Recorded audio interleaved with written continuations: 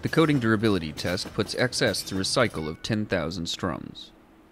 Through the lens of a microscope, it is clear that XS retains its composition better than other coated strings. Testing complete.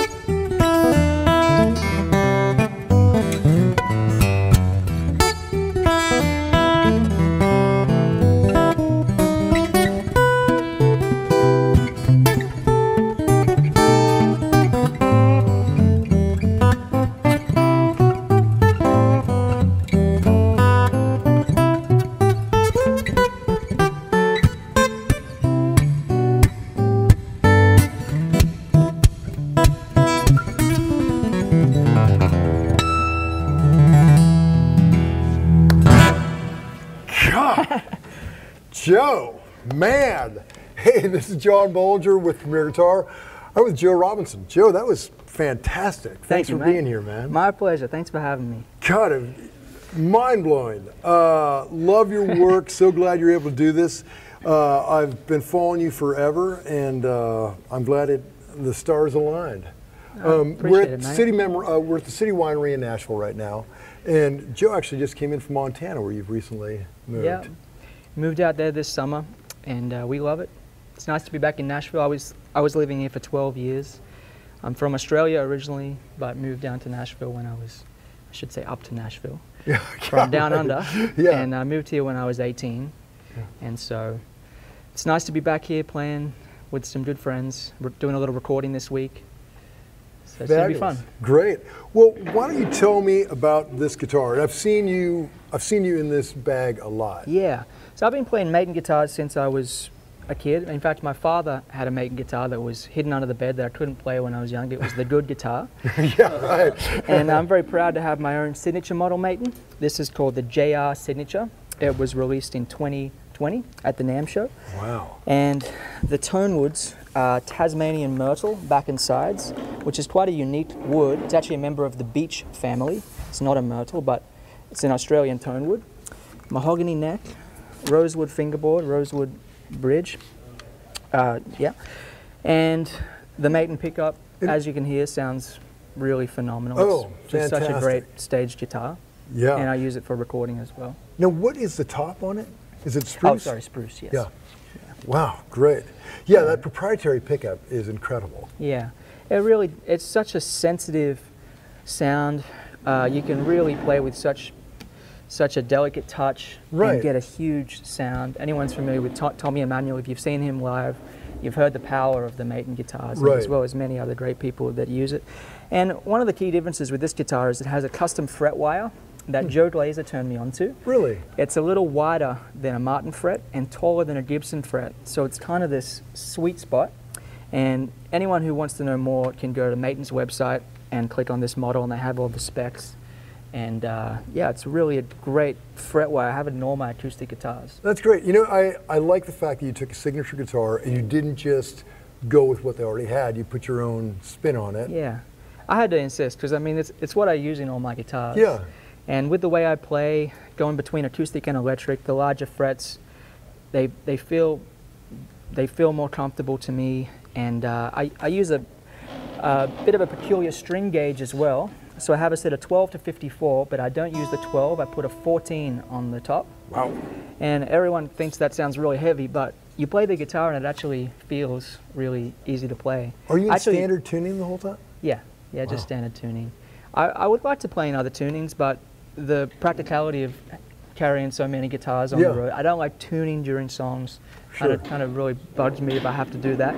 So yeah, I just stay in standard tuning, and I got the idea from Pat Bergeson, who's my buddy, and Pat's going to be playing tonight, but it just gives you a little more tone.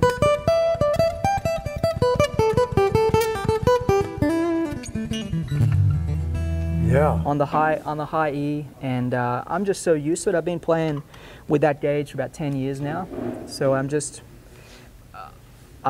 used to it with the way I play. Right. And what strings? What brand? Ernie Ball. Okay. What do you know? What? So I go between the Paradigm. Yeah. I use just phosphor bronze, Paradigm, and the Earthwood. Huh. I really love the Earthwood, but I also really love the Paradigm. Yeah, I just discovered those as well. Yeah. I love those. The Paradigms will get me through 2 shows, maybe even 3 shows, and they just sound great. Yeah. So yeah. Now, what picks are you using? Because I see you, I've seen you mostly on thumb picks. Yeah. But when you're on electric, anyway. So when when I play solo, I'm usually playing fingerstyle. I have 3 different picks I use. My thumb pick that I use when I'm playing fingerstyle is a Dunlop medium, just a basic Dunlop medium, but I don't shave it down.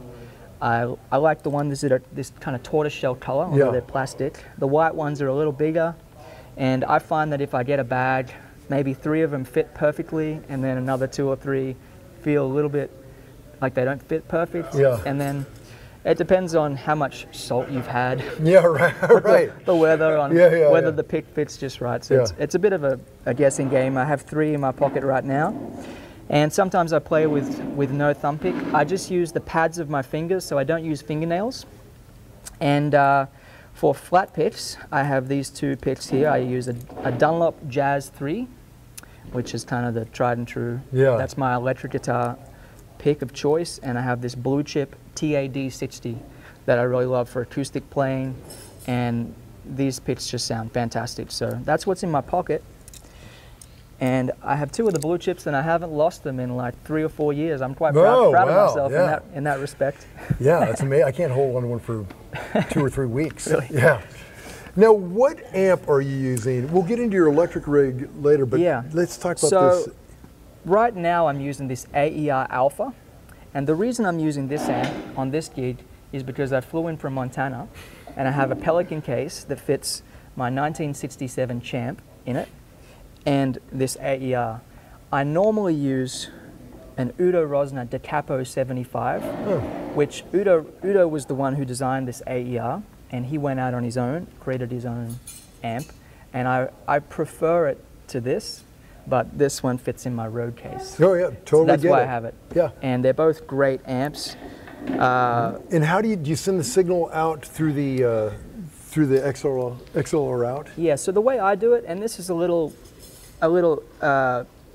peculiar, but I send 2 signals out. So I send one from the back of the amp, which is the dry signal, and then I take the line out, which includes the reverb. Right. And then I'll send that through a little DI box that's made by Shaw Audio, which is a great sounding DI, and I'll send that as the wet signal. So if I'm playing on stage and I want to turn the reverb up for effect, I can do that, and it'll come through the wet channel. Oh.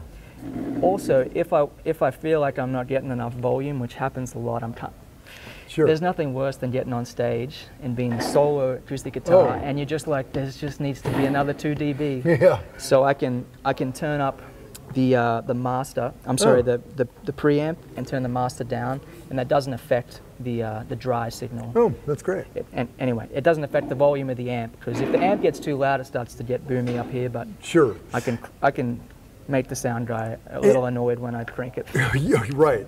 And the internal speaker is just for you to monitor. Yeah. Do you put any in your wedge, or just go a smidge? Yeah. And only if I can't really feel the house. Yeah. So if I can feel the house a lot, I don't even like to use the monitor. Yeah. But here, the house, I usually use my loop pedal here, and I'll play a loop, and then I'll walk out there and listen to how it sounds. Oh, yeah. And then I'll make a judgment on whether I'm going to ask the front of house engineer to turn it up a little, or whether it's good and I need to get a little in the monitor. Yeah. But that's pretty much what I do. I set the EQ pretty much flat. Sometimes I'll roll the bass off a little bit. And yeah, I've been using the Maton AER or the Maton Da Capo combo for over 15 years now, since I was in my early teen years. It's a great combo. And in front of it, you're just using, looks like a TC tuner. Yep. and the Boss loop, and that's it. Yep, and this is a fly rig, so I've weighed every pedal, I've weighed every patch cable to try and get it to be as light as possible. Yeah. And so I use the TC tuner because it's half the weight Right. of a Boss tuner. Yeah. But the Boss ones are a little sturdier. I have to be a little careful if I stomp Yeah. on these too hard, they'll rock. Very but I just bright, use though. You can definitely true. see that, yeah, that readout. But yeah, I just have the Boss RC1 looper, and I was the one that did the original product demo when they launched that Really? back in 2016 or so, and it's just a perfect looper for me. It's really simple. I like pedals with one knob, as you're going to see Right. later, but it just has a level, and it's really quick. I've had other loop pedals in the past that have all broken, and the Boss ones have never broken, and I use this foot switch to turn it off. Yeah. So Great. that's my acoustic kind of chain. Okay, well let's get into your electric. Great. Okay, so now we're in Teleland. Yep. Tell me all about that. So this is a great guitar. It's basically a '53 Telecaster. It's not an old one, and it wasn't even made by Fender. It's a great guitar, and I'll tell you, to me, I'm totally enamored with Ron Ellis's pickups. These are Ron Ellis's pickups. This is the Julian Large. I wish I could remember exactly the combination, but it's the JL neck, and then I believe it's the 52T bridge. I hope I'm not telling you the wrong models, but Ron Ellis's pickups, as soon as I put them in, the other Telecaster I used to use a lot, I was just so blown away. They really bring out so much of the instrument. So this is like a 50s style Tele with a nice medium C neck. Same frets, looks like. Yeah, roughly speaking, kind of a standard, slightly bulkier electric fret with a more modern radius than the old, the old vintage Teles. And I have kind of played Gretsch guitars a lot. I've played a Strat quite a bit over the years, and I've kind of come back to the Tele. I remember when I was out with Robin Ford, we did a project called the Guitar Army, which was back in 2016, and Robin hinted at me that he felt like I wasn't getting the tone on the Strat that was really had a voice. And I learned so much from hanging with Robin and listening to Robin. And he connected me with Alexander Dumble as well, who became a good friend, and I visited him, at his home a half dozen times. And so I feel like I really got a schooling on tone hanging with Robin and sitting in Alexander's living room playing. Right. And I've come back to playing a Tele, which I'm really enjoying. When I'm on stage, I just like to have as little to think about as possible. Right. If I could have one pickup, I'd be happy. But this guitar sounds great. I'll play it a little. Yeah, play some.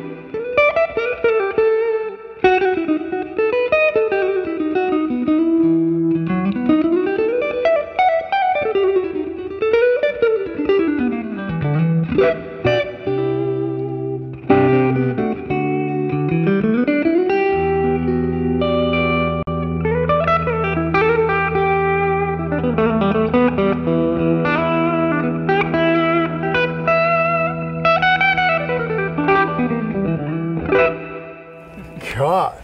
So it's just got a great voice. Fabulous. Is that an ash body? Yeah. It's a very ash Vince body. Gill Right. vibe. Yeah, similar to the 53 Tele Vince plays. God, So, it sounds great. Yeah, So string-wise, it's all the boxes. what do you I use running? Ernie Ball strings, and these are 10 to 46.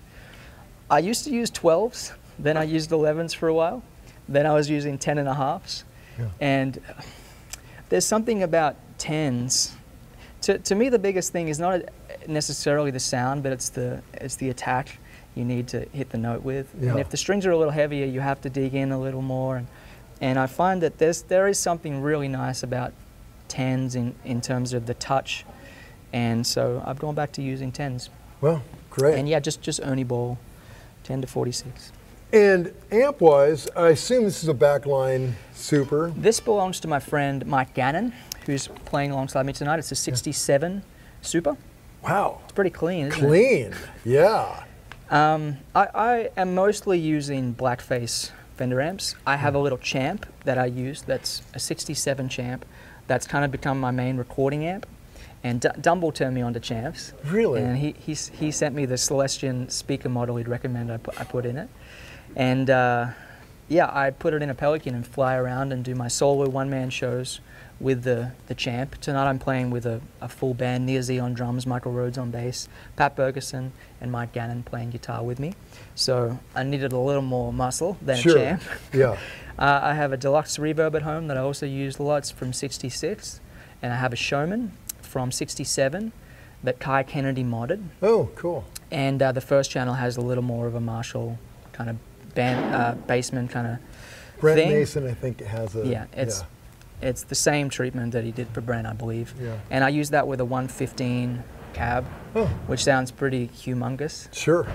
So I really like Blackface amps. And I just got a little Tweed Deluxe from Mike Moody, who makes Magic amps. Yeah. And it's really amazing. It's almost like with a Blackface amp, I need to use a little dirt in front of it. Sure. But with the Tweed, I can plug straight in, and it's just got the magic. Yeah. So Great. that's what I'm playing. And on the floor, very modest pedal board. Yes, I'm glad you agree. Many people look at my pedal board and are quite confused because they're like, "How do you have two loopers?" Yeah. But I have the acoustic side, to the right, and then the electric side to the left. So, like I said, I'm going for as lightweight as possible. Yeah. And I've stopped using a delay.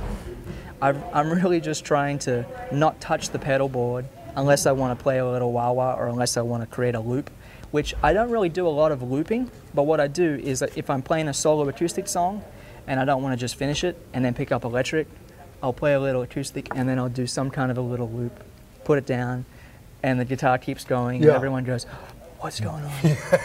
And then I'll pick up electric and play over the top a little bit. And it's more of a transition tool than anything. So I don't really try to rely on them too much. But the chain is just this TC tuner into a Crybaby Mini, that's a great sound. Yeah. And then into a Nobel's ODR Mini. And you run that at 18 volts and it sounds a little brighter than at 9 volts. Really? I've just figured that out. And the drive, if I'm using my Champ, I'll have the drive on 0. Tonight I'm using the Super, so the drive's kind of on a quarter to, kind of a half. Yeah. And it's just a bit of a, I set it and I don't touch it. That's my goal. Sometimes I'm fiddling with it, but it's not my intention. And then into the looper with the foot switch again, and then this Hall of Fame reverb that I love because it has one knob and it sounds really great. Right. And it takes, I mean, if I have to sit there and look at 4 knobs and make sure that everything's Right. it's like, that just stresses me out. Yeah, in one knob, it's like, okay, more or less. Exactly. Yeah, I love that. So, Well, yeah, and how are you powering all this? so there's a Seox, I believe that's how you pronounce it, Okay. power supply underneath, and it's bolted to the pedal board. It's the Metro 20. I debated whether to try to find a lighter power supply because this one's pretty heavy, but I decided to leave it because You're talking about ounces. yeah. You're talking about.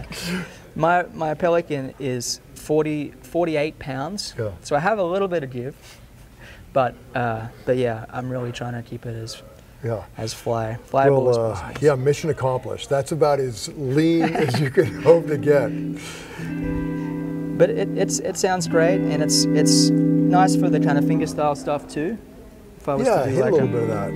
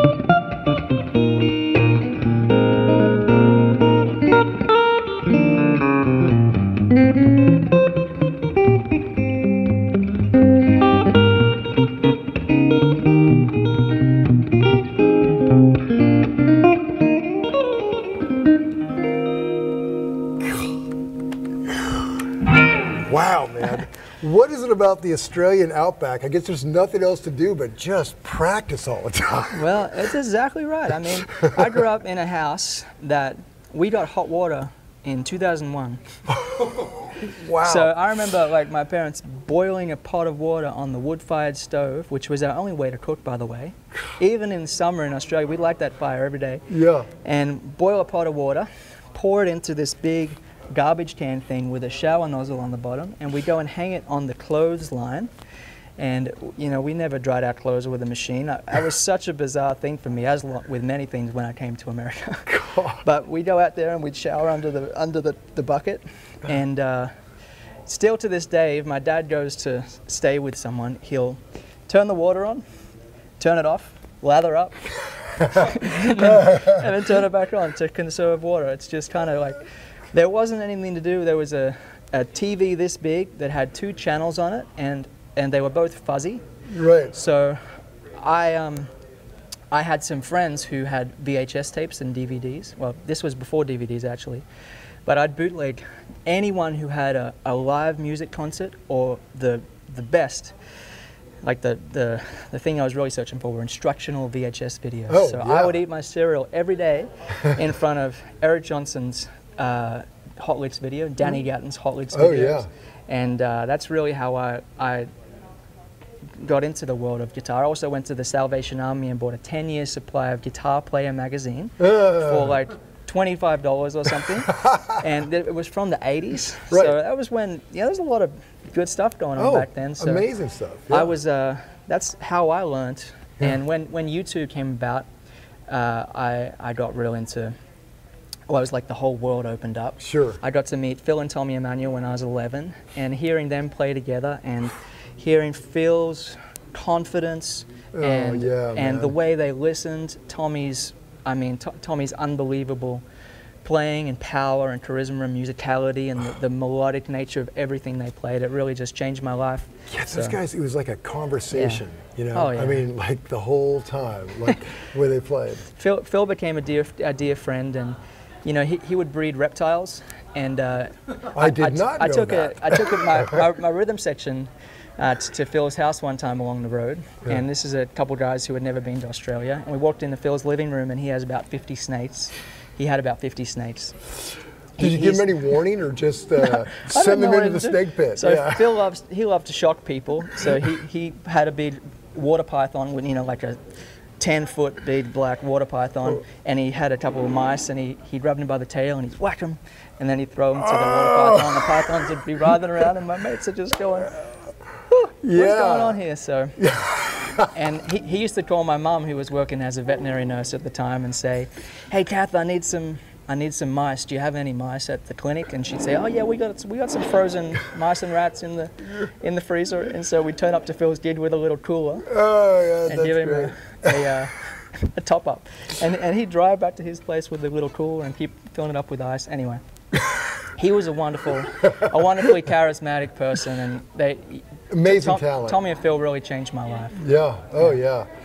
Yeah. For sure. That's beautiful, man. And God, I guess hearing them play like that in person just made you see it's possible. You know. Definitely. And Phil flat out told me, he said, "Joe, you're probably the best 12-year-old guitar player I've seen." He said, "Most kids your age are listening to some Limp Bizkit crap, and here you are playing Jerry Reed's." Yeah. I was playing. There was a fellow up in the bush who had a copy of Heavy Neckin', which is the book John Knowles transcribed. So they played all the Heavy Neckin' tunes. Yeah. And Mr. Lucky was the first Jerry Reed tune I learned, which is like this kind of thing.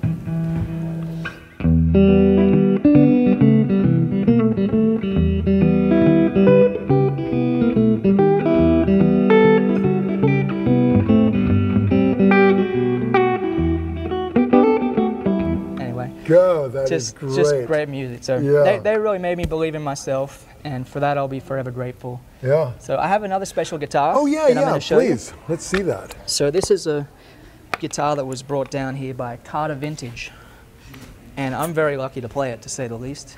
Okay, so I've seen this guitar before. Tell us about it. So this is a 1960 Burst Les Paul, I believe. This is being sold, and the proceeds are going to Homes for Our Troops, which is a great cause. So Carter Vintage brought it down here for me to play during the gig. So I'm very lucky. That's great. And actually, we saw Joe Bonamassa had this at his rundown just a few months ago. So really cool. I think it's making the rounds to all the great plays. So I'll play a little on it.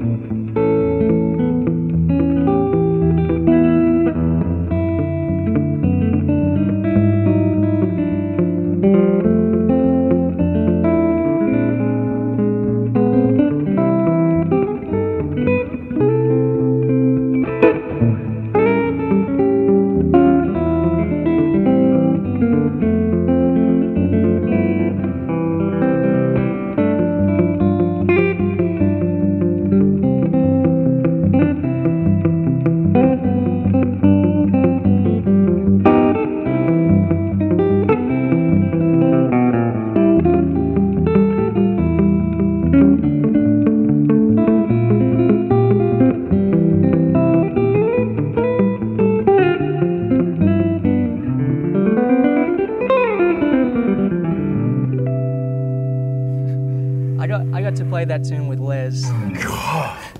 I got to play that tune with Les before he died. How amazing. It was my first trip to the US, and we went down to the Iridium. My friend, a young guitarist named Brian Brown, we went down there and got to sit in with him. So God, that's so great. Pretty Yeah, that's right. He special. had that. Isn't that great too? He lived to be what, roughly 100 years old, like 99. yeah, he was, I think, 96 maybe. Huh. And he was But- gigging the whole time. Yeah, the story I heard was that he would drive home after every performance and listen to the board mix of his gig to critique his playing, even into his mid-90s. God. I found that really inspiring. So. Yeah, that is inspiring. Well, hey, man, you're inspiring. It is great Thanks, to see John. you. Thanks for being here today. Check him out. This is John Bolger. Till next time.